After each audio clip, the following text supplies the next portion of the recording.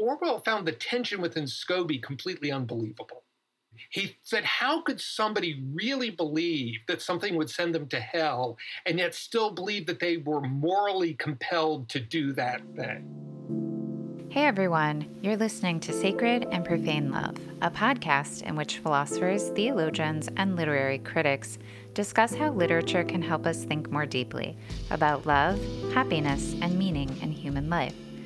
I am your host, Jennifer Frey. I am an associate professor of philosophy at the University of South Carolina. You can follow me on social media.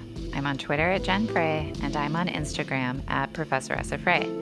You can also follow the podcast on Twitter. Our handle is at EudaimoniaPod. In this episode, I speak with the theologian Fritz Bauerschmidt about Graham Greene's novel, The Heart of the Matter. I hope you enjoy our conversation. Welcome back, everybody, to another episode of Sacred and Profane Love. I am really happy to be joined by Professor Fritz Bauerschmidt this morning. Fritz is a professor of theology at Loyola Maryland in Baltimore, and he's the author of many books. His most recent book is called The Essential Summa. It's like a guide and commentary to selected passages of the Summa Theologiae, and I think it's really great, and you should definitely check it out. Welcome to the podcast, Fritz. Well, thank you, Jen. Glad to be here. I'm really excited about today's podcast. It's hard for me to overstate how excited I am because we are going to be talking about Graham Greene's The Heart of the Matter. And I hadn't read this since early undergrad, and I forgot what a sucker punch this story is. This is a tough one. I gave a talk on some of the novels of Graham Greene a couple of years ago. And I don't think I had read The Heart of the Matter since I was an undergrad. So it was very interesting in my 50s to go back and reread something that I had read in my 20s and kind of the way in which it struck me differently those many decades ago. Yeah, I think it hit me harder this time. I think it definitely hit me harder. For listeners, we're not going to go over who Graham Greene is or anything like that because I've already done an episode on Graham Greene where we do all of that. So you should go back and listen to the episode on The Power and the Glory. I'll link it in the show notes. So we're just going to jump right in to this novel, The Heart of the Matter. So Fritz, I'm just going to invite you to kind of tell us, what's going on in this novel? Who are the main characters? Right. So the novel is set during the Second World War in an unnamed British colony in West Africa. Most critics think that it's supposed to be Sierra Leone because that's where Greene himself was posted for a couple of years during the Second World War. And so the protagonist in the story is a police officer named Henry Scobie. And he's been in Africa for 15 years. He's more or less settled into life in the colony, but kind of a nagging unhappiness he has is his wife, Louise, who's lonely. She feels excluded from the small community of British colonials who live there. She feels like they're looked down upon, not fully included. Scobie feels bound to Louise because of shared grief over the death of their only child. At the same time, he feels separated from her because of their inability to talk about this tragedy. So Louise longs to leave whatever this colony is, Sierra Leone, and go to South Africa where she has friends. And of course, Scobie, civil servant, doesn't have the ready cash to let her go to South Africa. So he borrows money from this unscrupulous Syrian merchant who, in various ways, is kind of in the background of a lot of the action of the story. And so she leaves, goes to South Africa for a stay of undetermined length. So he doesn't know when she's coming back. And I guess the implication might be, if she's coming. Right. So while she's gone, Scobie meets this young British woman, 19-year-old woman, Helen Rolt. And she's the survivor of a ship that had been torpedoed by a German submarine. And in this attack on the ship, her newlywed husband is killed. So Scobie initially reacts with pity to Helen. And this is a kind of a significant part of his character. He at least thinks of himself as somebody who's often driven by pity for others. Mm-hmm.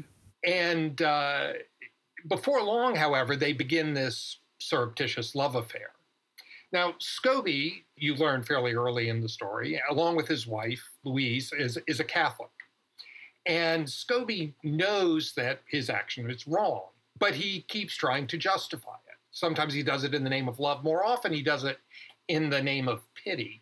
Well, then, in a not completely unpredictable turn of the plot, his wife, Louise, returns from South Africa. And Scobie tries to break off the affair with Helen. But that's right. She does not react well to this. And he fears that if he breaks off the affair, she'll lose her will to live, right? She lost her husband.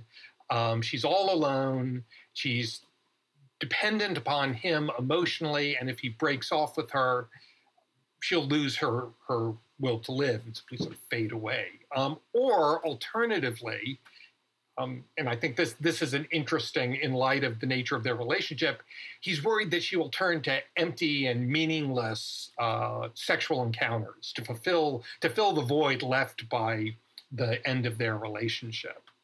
Mm-hmm. On the other hand, and this is really the dilemma that Scobie faces, he fears that if he leaves Louise, she'll be shattered.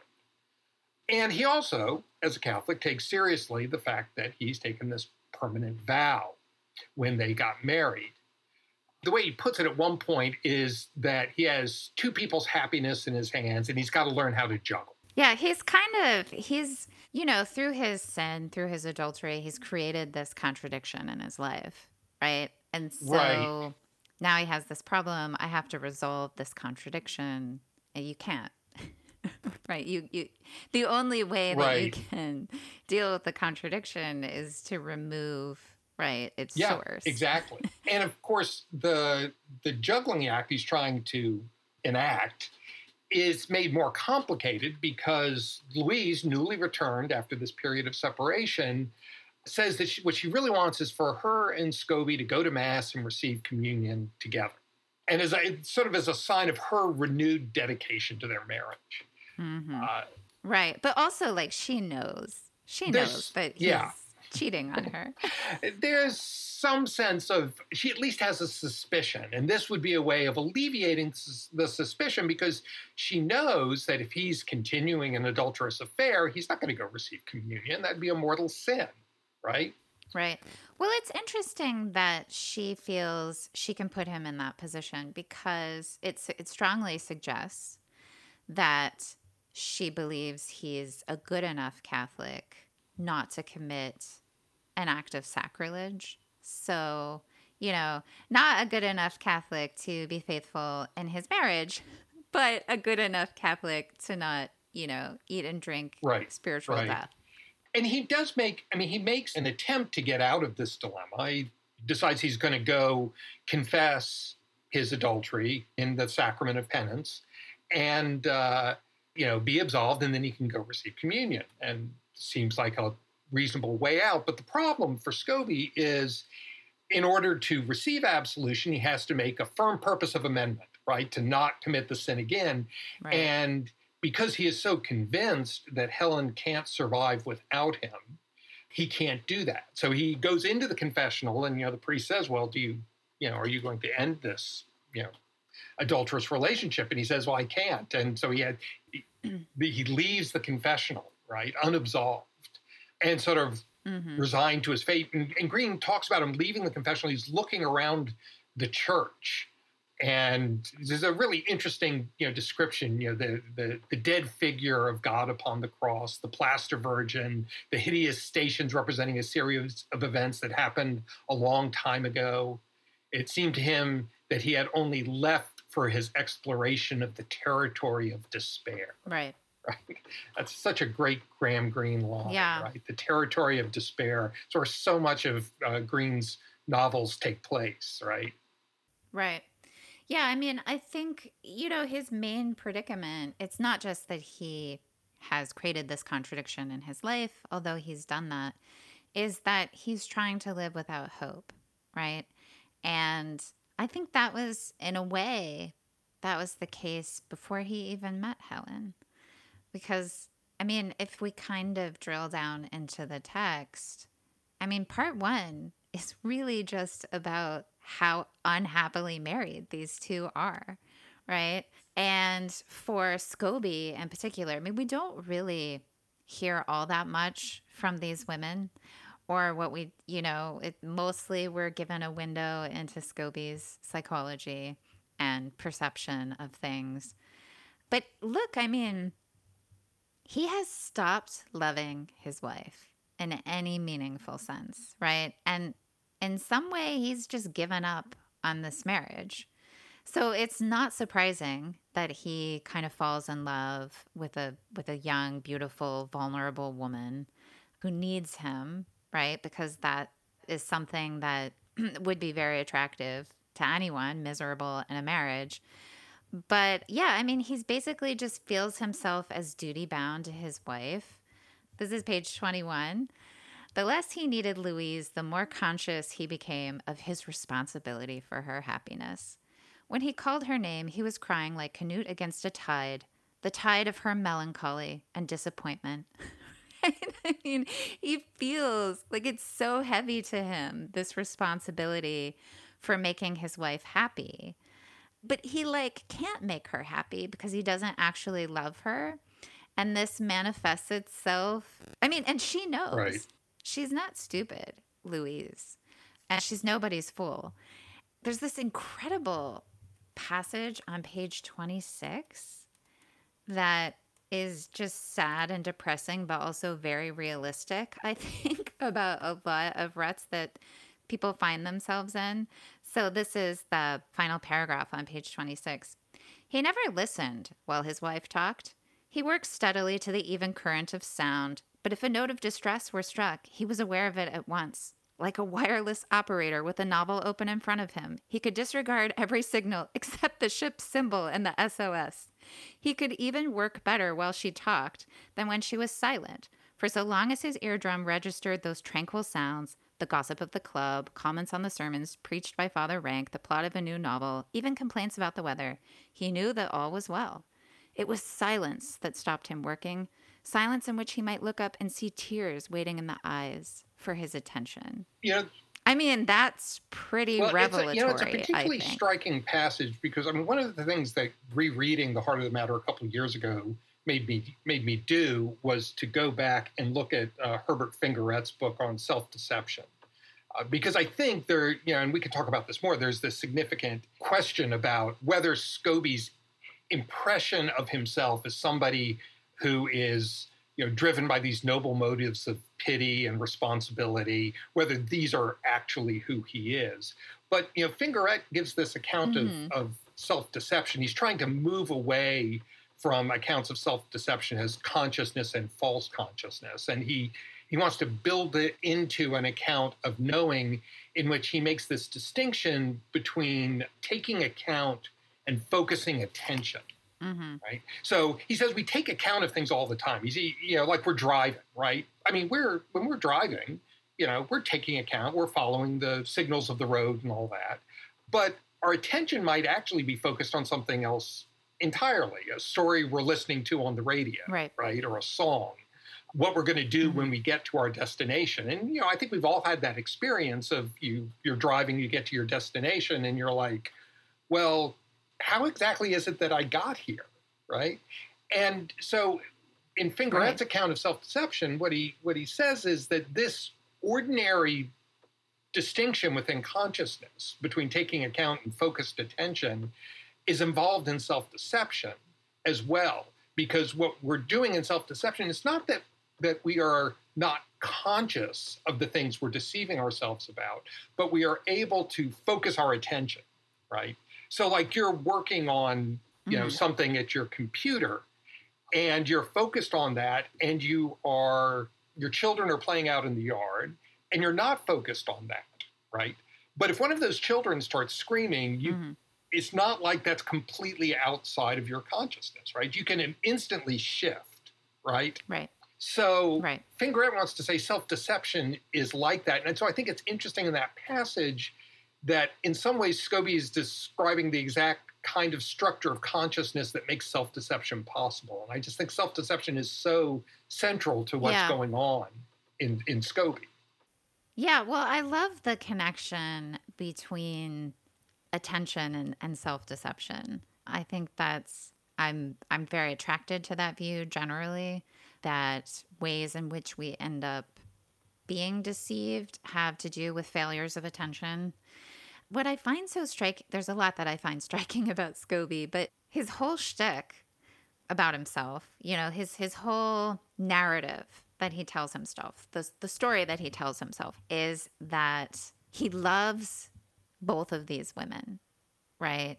And he has to sacrifice himself for their sake, right? So sort of like make a noble sacrifice of his own happiness. He does not love his wife. It's not clear he loves Helen either. Right, exactly. To be honest. Yeah. Yeah. I mean, it's not clear that he knows how to love anyone. And so this whole narrative that he's constructed about himself and his actions, it just looks like it bumps up against reality in a very uncomfortable way, because you can't love your wife for whatever your motive is. Maybe it's just duty. Maybe it's pity. Whatever you think your motive is, you're not really loving her if you neglect her to this extent, right? Where you don't listen to anything she says, right? You don't help her. And even like there's this other passage where he's talking about how he feels protective of her when other people criticize her for her social failure. And he's like, what right have you to criticize her? This is my doing. This is what I've made of her. She wasn't always like this. He only seems to see his wife reflected through himself. It's like he never Well, one of the things her. I think that's interesting narratively in the novel is how it's largely told from Scobie's perspective, right? So you see these women through Scobie's eyes, but then there are these little vignettes, particularly with Louise, his wife, where she sort of breaks through as her own character, unmediated by his gaze, right? As if Green is kind of cluing you into the fact that Scobie is maybe not giving you reality. You're getting, Scobie's vision on the world and on himself, which might not be entirely reliable, right? So Scobie thinks of himself as, he says at one point, it's my job to look after others. I'm conditioned to serve. Well, is that really true?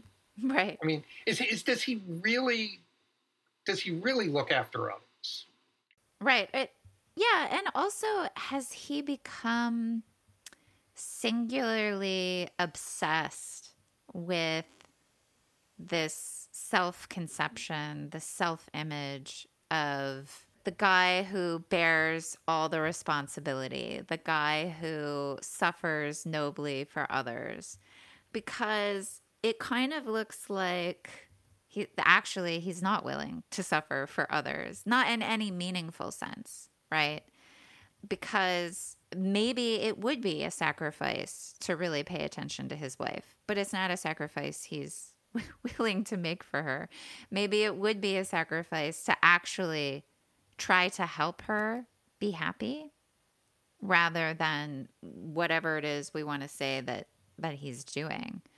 And I think it's interesting. There are all these places in the novel where he admits that he's in love with failure and that he's incapable of enjoying success.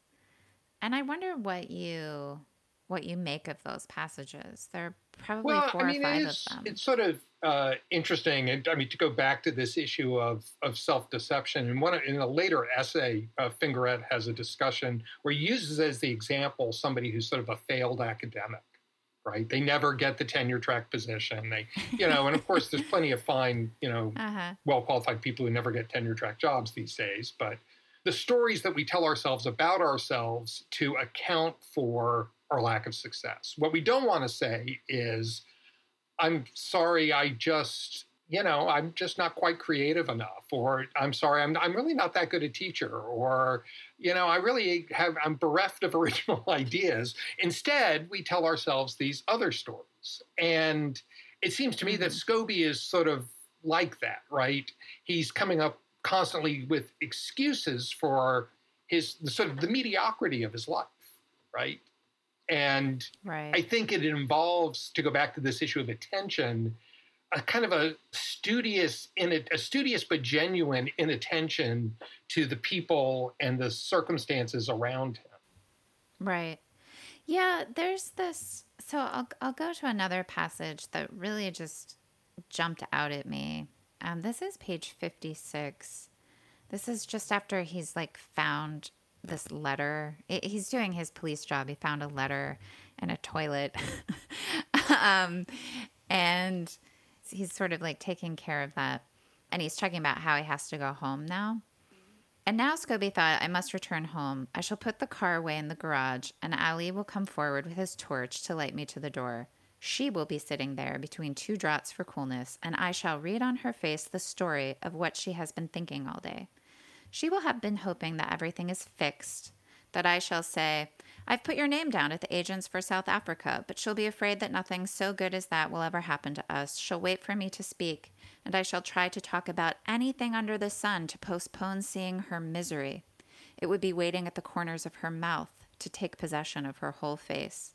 He knew exactly how things would go. It had happened so often before. He rehearsed every word, going back into his office, locking his desk, going down to his car. People talk about the courage of condemned men walking to the place of their execution. Sometimes it needs as much courage to walk with any kind of bearing towards another person's habitual misery.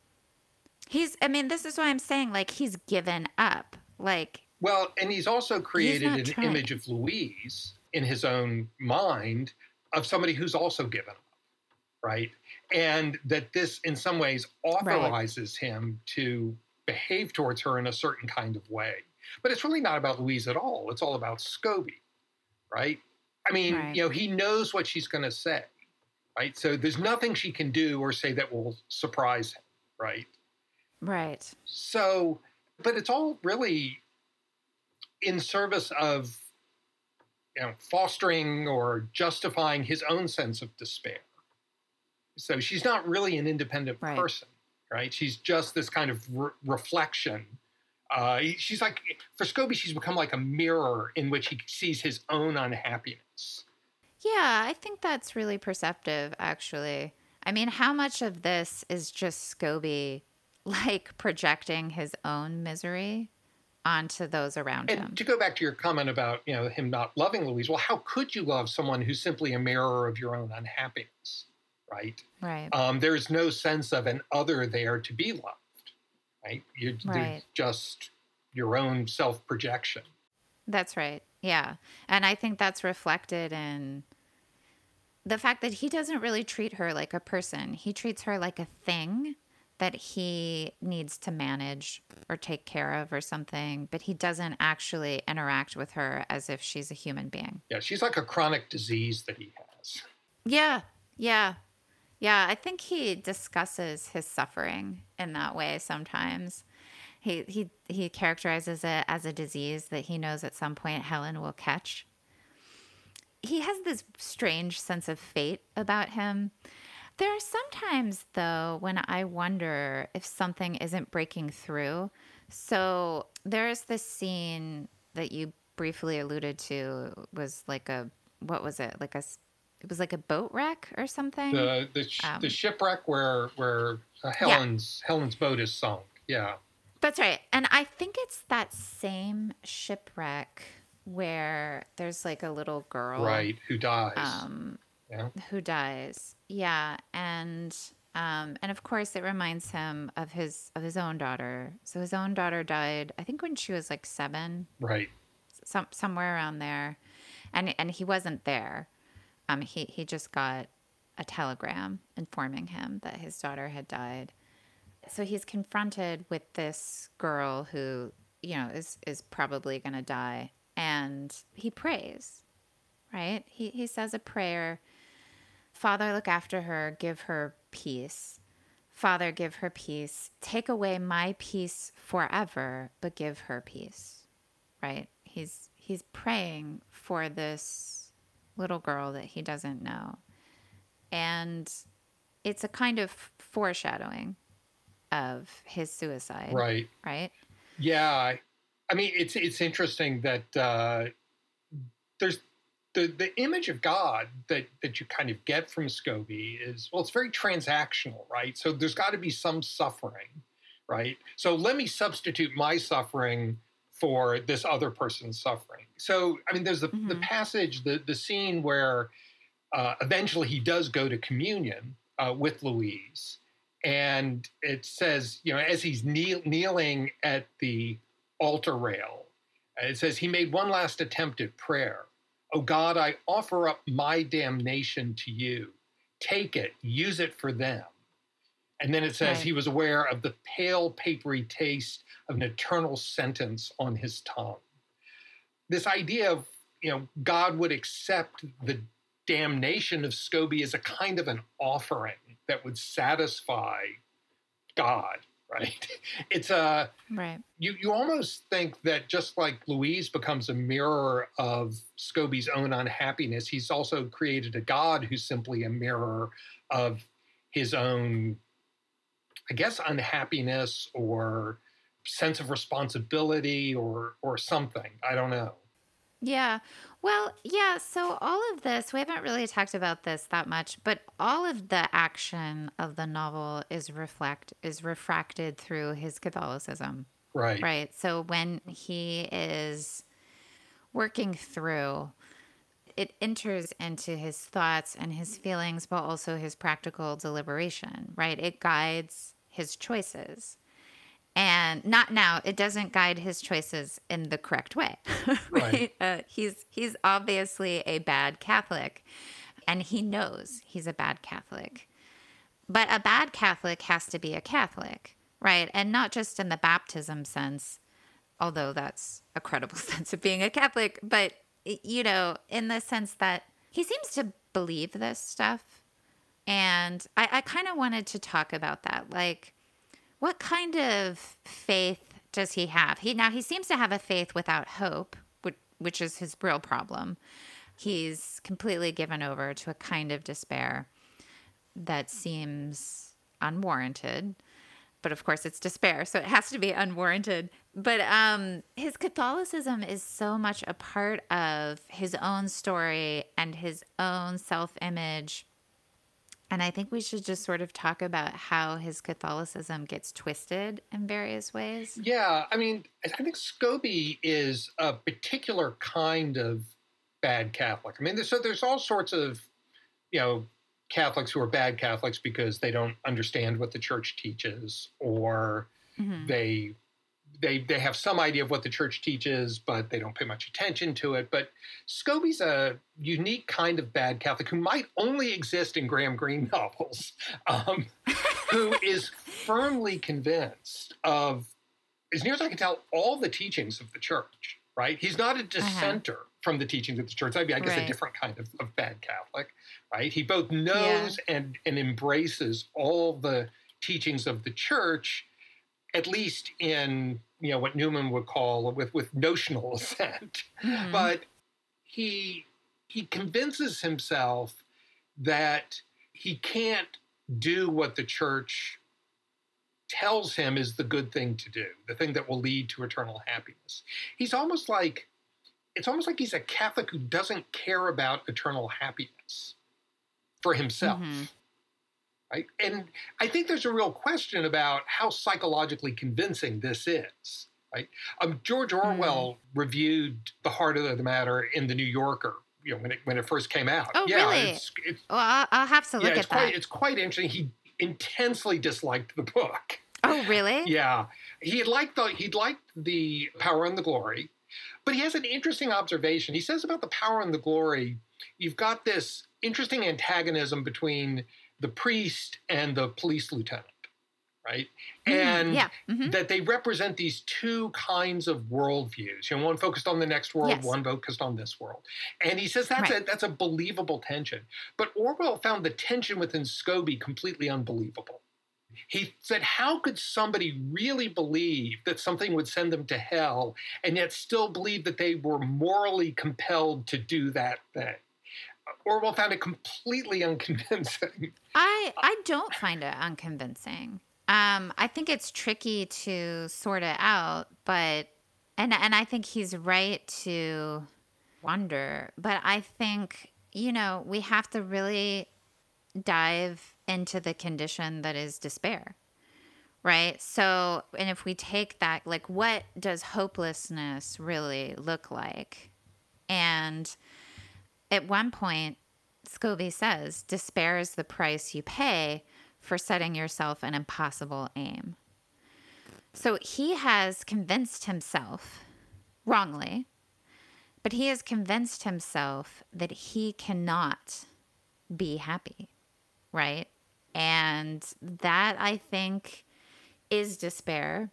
And that I think involved in that posture is a rejection of grace and a rejection of God's love and also a rejection of mercy. So Thomas Aquinas says that love, both as a theological virtue but also simply as a passion, it's what orients you towards a good that is difficult yet possible. Right? That's And right. I think for Scobie, he thinks happiness, either in this life or the next, is simply not possible for him. Right? That's right. And I think, this is speculative. I'm not sure I can totally defend this, but this squares with my experience of people who are like this. They hate themselves. So at the end of the day, they cannot believe that they are worthy of the kind of love that God is offering them. Yeah. I mean, I think the problem with Orwell's criticism of this is it's an easy criticism to make from somebody who doesn't believe in hell, right? Right. Yeah. Yeah. It's very much a kind of an outsider's criticism, right? Right. And I think it's a worthwhile question of, I say that Scobie's a kind of bad Catholic you only encounter in Graham Greene novels, but I don't really believe that because I think in maybe less dramatic ways. I mean, the great thing about Greene's novels is, to use Flannery O'Connor's phrase, he draws large, startling figures to kind of grab your attention, right?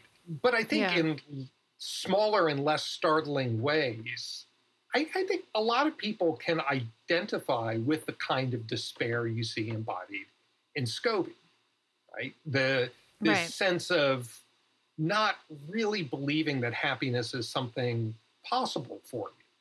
That the best you're going to do is get God to agree to accept your damnation for somebody else's good. I also think people can become in love in a perverse way with their own misery. And, how is this possible? How is it possible to say, which Catholics must say, right, that we are naturally ordered to our own good, that we naturally desire our own happiness, that this guides our practical reasoning?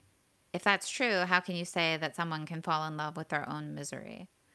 I think you just have to get yourself into a place where you don't want to try anymore, right? So, and if you're in love with your own misery, then you can just kind of, right? I mean, you don't have to actually go through the effort of being human anymore, which it is effort. It is a struggle. There's this really great, I love this passage. I'm sorry because I didn't write down the page number, but I think this kind of speaks to what I'm talking about. It seemed to Scobie that life was immeasurably long.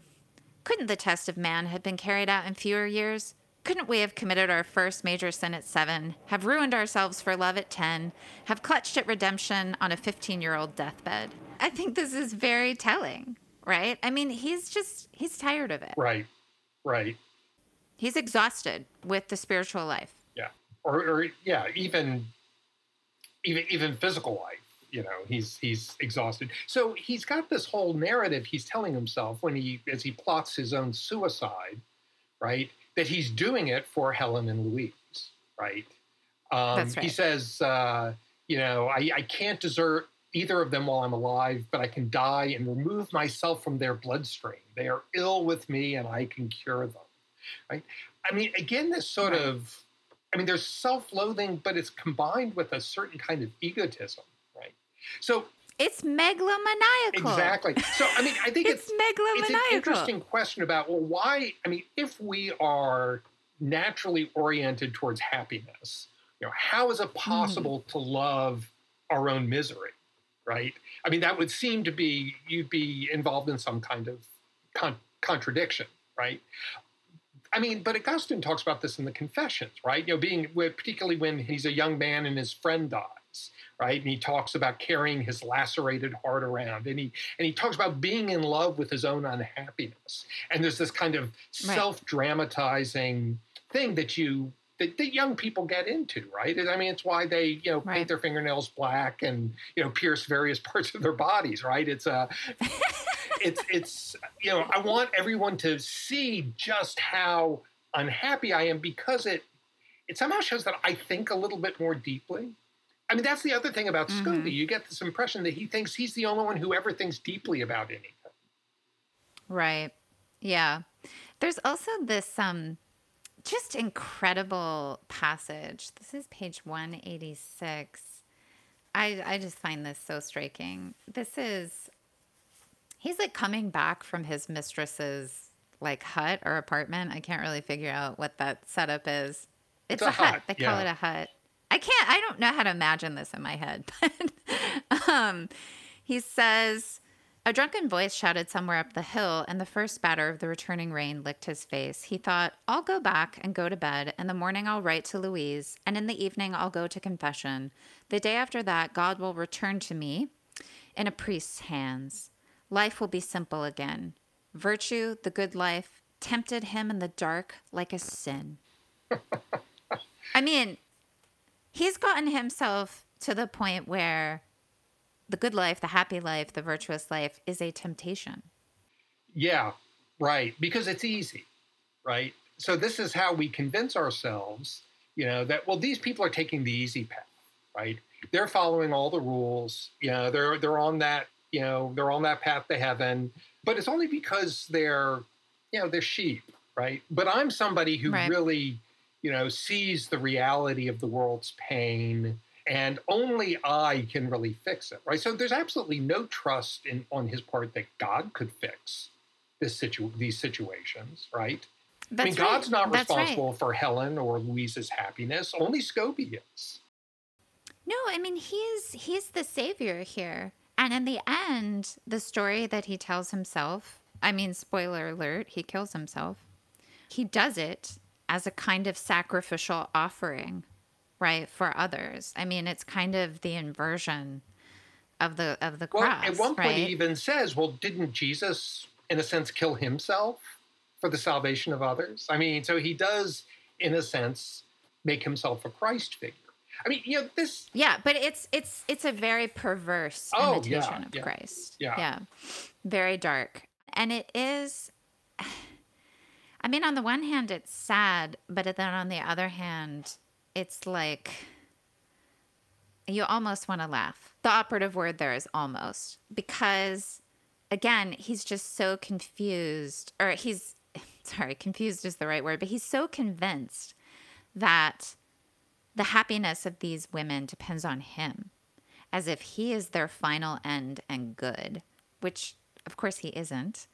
And he sort of sets it up like, like God is forcing him to hurt people, as if one, he weren't already managing that perfectly fine on his own, right? As if he weren't already hurting both of these women. And two, like they're just going to collapse without him. And both of those are highly questionable. Well, I was going to say, this is one of the things that Green said. Green, after the novel came out, he said that he described Scobie as a character who sort of got away from him, in that, at least in retrospect, and it's very hard to figure out exactly what Green intended when he was actually writing the novel, but in retrospect, what he said was he did not intend for people to see Scobie as a hero. He intended them to see in him the way in which pity and pride go together. And yet I like that. People treated Scobie as if Green intends him to be somebody you look up to, when in fact he's not. Now, that's just not careful reading. He does not write him in a way where you would want to look up to him. But then there's the problem in the novel of the very beginning and the very end. And what I mean by that is, at the very beginning, he begins with that quotation from Péguy, where he says, the sinner is at the very heart of Christianity. No one is more competent, I guess, than the sinner in the matter of Christianity. No one except for the saint, right? And so there's this line from Péguy that tends to set you up for the idea that the sinner is somehow, at least it can be read as the sinner is somehow being romanticized, right? And then at the end, where Louise is talking with the priest, and the priest says, the church knows all the rules, but it doesn't know what goes on in a single human heart. I think from what I saw of him that he really loved God, right? And so if you focus on those things, or if you let those things frame the narrative, you can kind of think that Green is trying to make you think that Scobie is offering some kind of noble sacrifice, right? I mean, I'm willing to take Green at his word that was not his intention. But certainly a lot of people read the book that way. Yeah. I mean, so one thing that I really want to talk about, well, two things. One is his actual suicide and what happens. His suicide reminds me of Madame Bovary. It doesn't happen quickly. I mean, I think she takes arsenic or something. He takes a bunch of sleeping pills, but it takes a while, So they ingest their respective poisons and then they're waiting. And there's sort of the psychology of waiting to die by suicide. And it makes it clear it's not an impulsive act on his part. It's completely deliberate. His full person is involved in this. It is a mortal sin in the classic sense that he knows it's a sin. He deliberates. He chooses it knowing it's a sin, right? So it's malice. It's malice. There's no confusion about that. But I think Green leaves it open. I think he leaves it ambiguous whether or not, in the time that it actually takes him to die, whether or not he repents or feels regret or feels sorrow, because there's this voice that is invoked in these final chapters. And the voice is clearly meant to be the voice of God, or at least what Scobie thinks is the voice of God. Sometimes he says solitude itself has a voice, but this voice is saying to him, don't do this, right? Throw away these tablets, don't do it. And this actually gives him the courage to do it, is this voice telling him not to. He's throwing them back. Then he's trying to say the act of contrition. He's trying to pray, as he is dying. Then it's something is happening with him. He cries out, right? He hears this voice again, and he's trying to reply. And the last thing that he says out loud is, "Dear God, I love." And then ... we don't know. Right. But I think Green is leaving it intentionally ambiguous. He's leaving it open that something could have changed in Scobie. Yeah, though I think the question is, I don't want to put any limits on the mercy of God. and in that sense, I think the book is correct at the end, right? When the priest says to Louise, neither you nor I know anything at all about God's mercy, right? On the other hand, how convincing is it that somebody whose character seems so malformed could suddenly have this change of heart? I think as as a Catholic, I'm compelled to believe it, right? That these last minute conversions, deathbed conversions, are possible. On the other hand, in terms of just a novel and the character, right? I think Green has a hard time pulling it off, right? Oh, I don't know. I mean, I think it's left ambiguous intentionally. And I think a similar thing happens at the end of The Power and the Glory. We don't know what's up with the whiskey priest at the end, and we're not supposed to. I think that tension is something that is part of his vision as a novelist. I mean, I think it's true that we don't know God's mercy. We shouldn't pretend that we do. And it's also true that we don't really know the hearts of men. And it seems to me that as a novelist, he's trying to capture that mystery in some way. And he's not going to give us a tidy resolution. Right. Certainly not a tidy resolution. So we cannot say at the end, well, he's damned himself. I don't think that Graham Greene thinks we can say that. Otherwise, I don't know what this whole scene is about. Right. I mean, he's not just making a clever reference to like Flaubert. Right. I don't think he's that kind of novelist. Right. And no, I think that's right. And I think it's right to say, we can't know. I mean, I think that's as much a theological principle as, the criteria for mortal sin, right? But what I wonder is about how you try and depict this narratively, right? So you spend your novel depicting Scobie as, this oddly prideful person who revels in his own misery and is convinced that he is completely responsible for the happiness of those around him. And I guess I'm just wondering how narratively you can portray that kind of conversion. There's a part of me that thinks that this has got to be something, this kind of conversion is something that is so interior and so dependent upon God's grace that it's very hard to portray narratively, right? So I think that Greene is trying to do it. There's a part of me that wonders how successfully he can do it or how successfully anybody could do it. Yeah, I mean, I don't know. I'd have to think about what I would think the conditions of success or failure would be in that case. But I do think it's interesting that towards the end, there is this voice. And it never came up before, but it comes up when he is, plotting his suicide, and it comes up in the moment of his suicide, and in fact ends up being the catalyst of his actually going through with it because he's kind of lost his courage. But that voice is the first occasion that really penetrates, it kind of pierces the veil in a sense. It kind of rips back the curtain a little bit on his story about himself.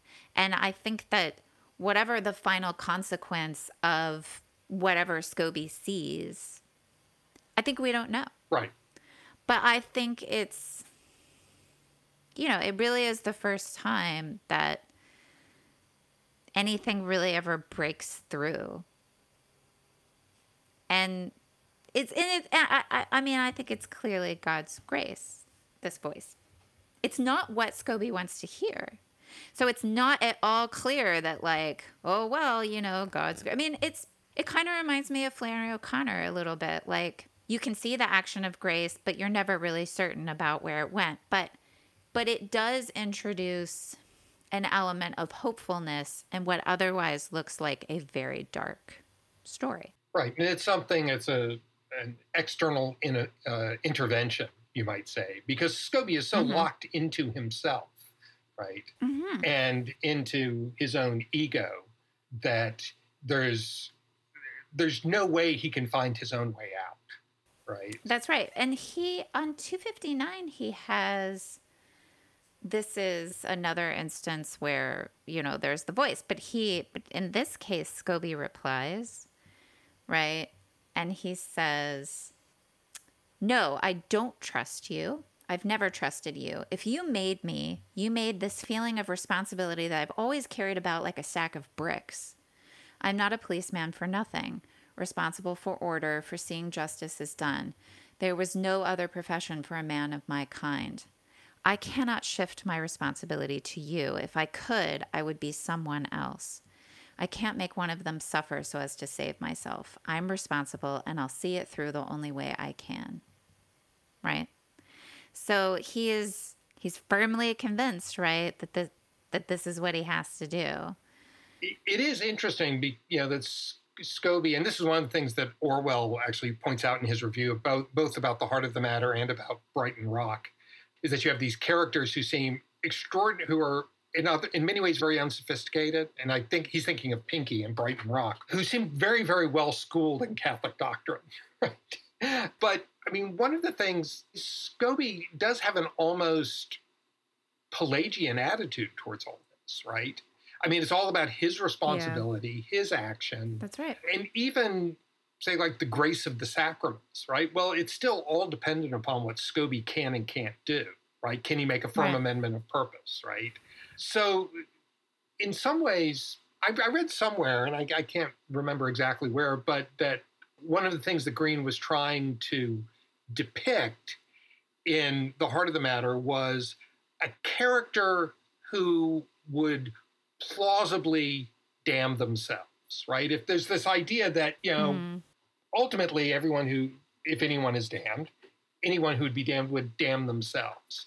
And as you've already pointed out, if human beings are created with a, natural orientation towards the good and towards beatitude and happiness, how could damnation ever be possible, right?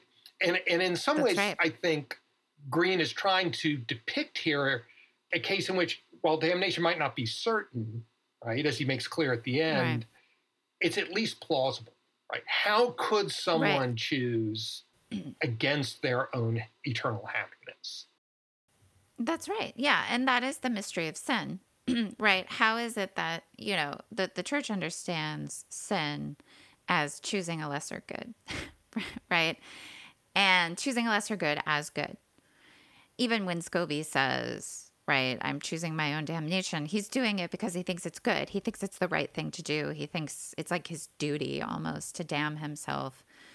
So he's not choosing it. He's choosing it under some aspect in which he can see it as desirable or choice-worthy.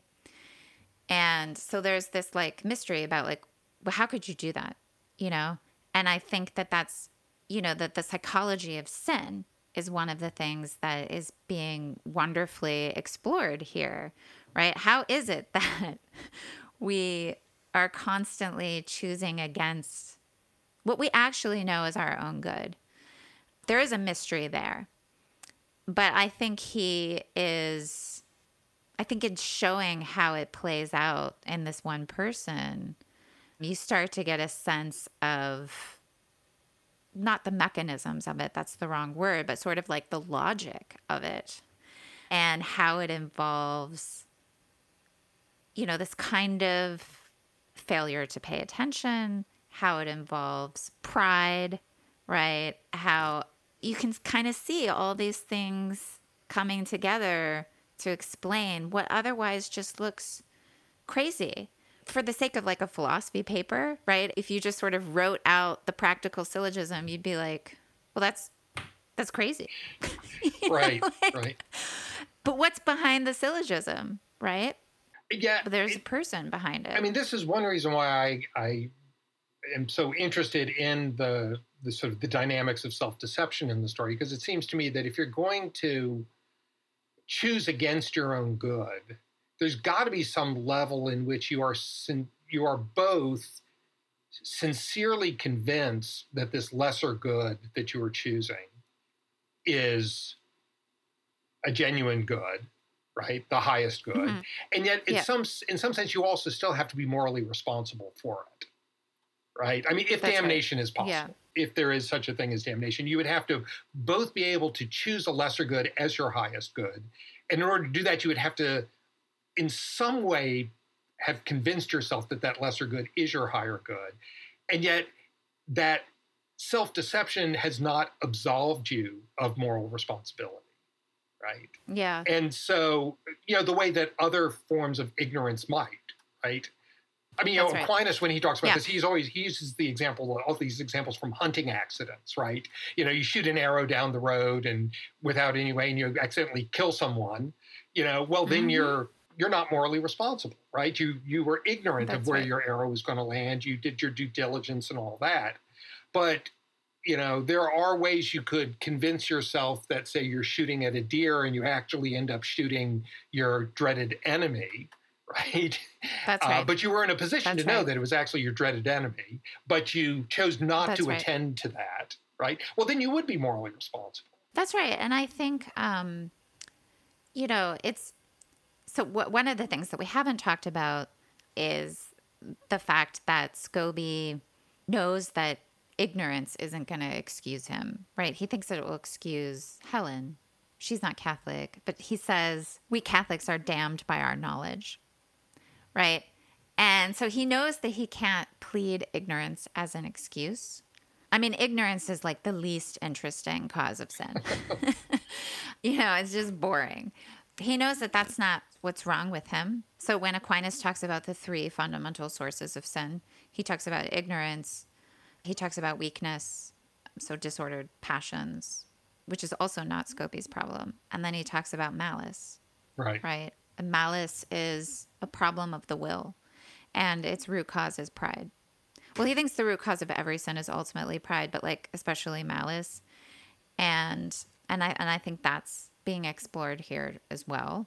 And I love what you said about the connection between pity and pride, because that seems spot on. And, pride is an inordinate desire for one's own excellence. Operative word there being inordinate. And I think this is really subtle in Scobie, because you can think of the proud man as someone who's very puffed up, and that doesn't look like Scobie. I think his pride is more subtle, and it's also connected to a kind of self-hatred, which I also think is an element of this. It's also there in Aquinas. It's also there in Augustine. If you don't love yourself, you're not actually capable of loving other people.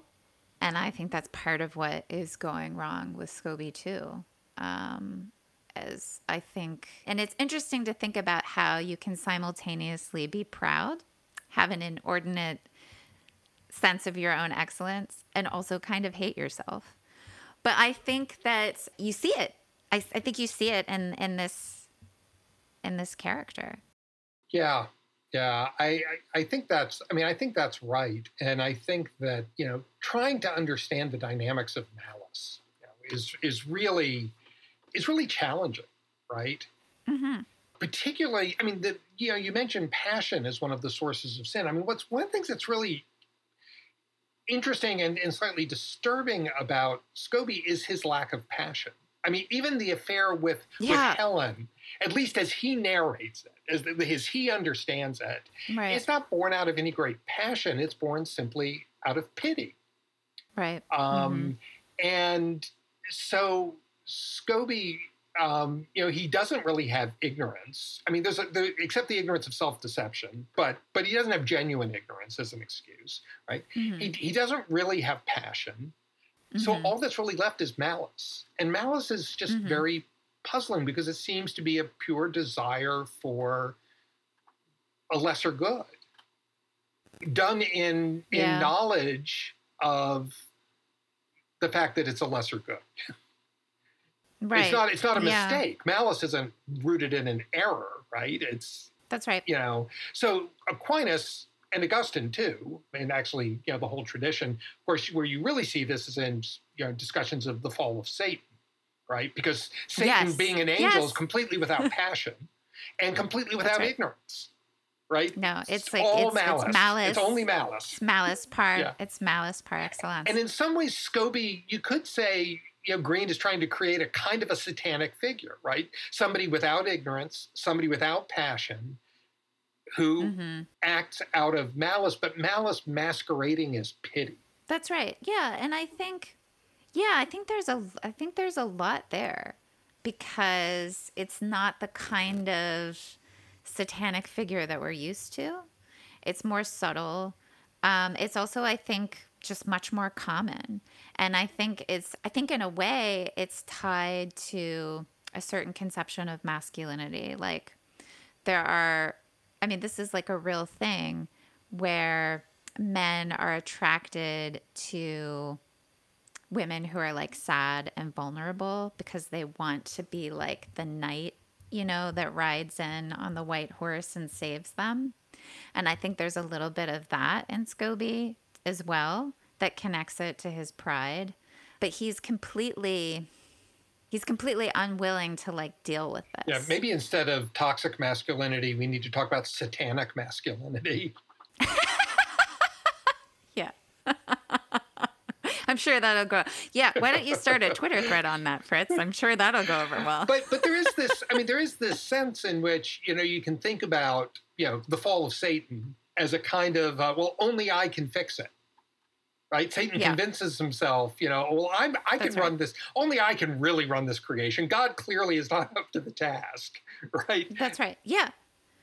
Yeah. I mean, I think that I really love Aquinas' discussion of the fall of the devil, but I think, to be honest, it raises more questions than it settles at the end of the day. And I just think that there's a lot you can say about sin, but I think there's something deeply mysterious about it. Well, this is one of the things I think is actually a genuine strength of privation accounts of evil, is that if evil is privation, then pure evil would have to be some kind of pure privation, which I think is probably metaphysically impossible. But the fact that we can't wrap our minds around something that is a privation, makes a kind of sense, right? And I think privation accounts of evil underscore the absurdity, that's at the root of evil. Yeah. Yeah. And one thing that I really appreciate about Graham Greene is that he's able to talk about evil and malice in a way that isn't so extreme, right? Like, I think that in one sense, Scobie finds himself in a very recognizable predicament, right? How many married people are lonely and find themselves having an affair and then realize, like, oh my gosh, I've created a problem I can't solve. And no matter what I do, I'm going to hurt a lot of people, including myself. But he like shows how complicated and twisted this can all get and where it might end, but also where it might not end. Because I think, again, he leaves it ambiguous about Scobie at the end. Right. I don't think that we should be comfortable in thinking that he really did manage to carry off. So I think he wants to leave us uncomfortable that Scobie was successful in his project of damning himself. It may be that God kind of caught him at the end. I just think it's completely intentionally ambiguous. Yeah. No, I agree. Okay, last question. Sure. So we're two Catholics who, are really intellectuals reading this novel and loving it. Probably not everybody's relationship to the book. What can a non-Catholic, you mentioned Orwell's review and how you thought maybe Orwell didn't get it. What can a non-Catholic get out of this novel, given how Catholic it is? This is a very Catholic novel. Yeah, it is. It is. I suppose what you can do is you can simply accept the terms of Scobie's worldview, right? Mm-hmm. You can accept that, he at least believes that certain actions will lead to his eternal damnation, right? And you can look at it as a kind of psychological study of why somebody would act against their own good. Mm-hmm. So, I think you can see it as a kind of a psychological portrait. It's interesting. Mm-hmm. The book was like a runaway bestseller. I think it was the best-selling book that Greene had written up to that time. It's really good. It is. It's wonderfully written. It's, Scobie is a fascinating character. One of the dangers of the novel, Greene himself recognized, was that you can get so sucked into Scobie's vision of the world and of his situation that you can simply take it at face value, right? The Scobie, Scobie really is in a unfixable situation, and he really chooses the noble way out, right? I think that my 20-year-old self who read this book was more inclined to that reading, to see Scobie as somehow, tragically heroic. I would love to see a poll of men who think that versus women who think that. I think in the ensuing, 40 years, I've talked to a lot more women than I had when I was 20 years old. And that alone would have changed my perspective on Scobie. Yeah. I do think you can be seduced into it. And I think maybe that'd be more of a danger for a non-Catholic than for a Catholic, to be seduced by Scobie's story, to see it as something noble. I think if you're at least a convinced Catholic, there's going to be things that are going to be ringing false to you in his narration.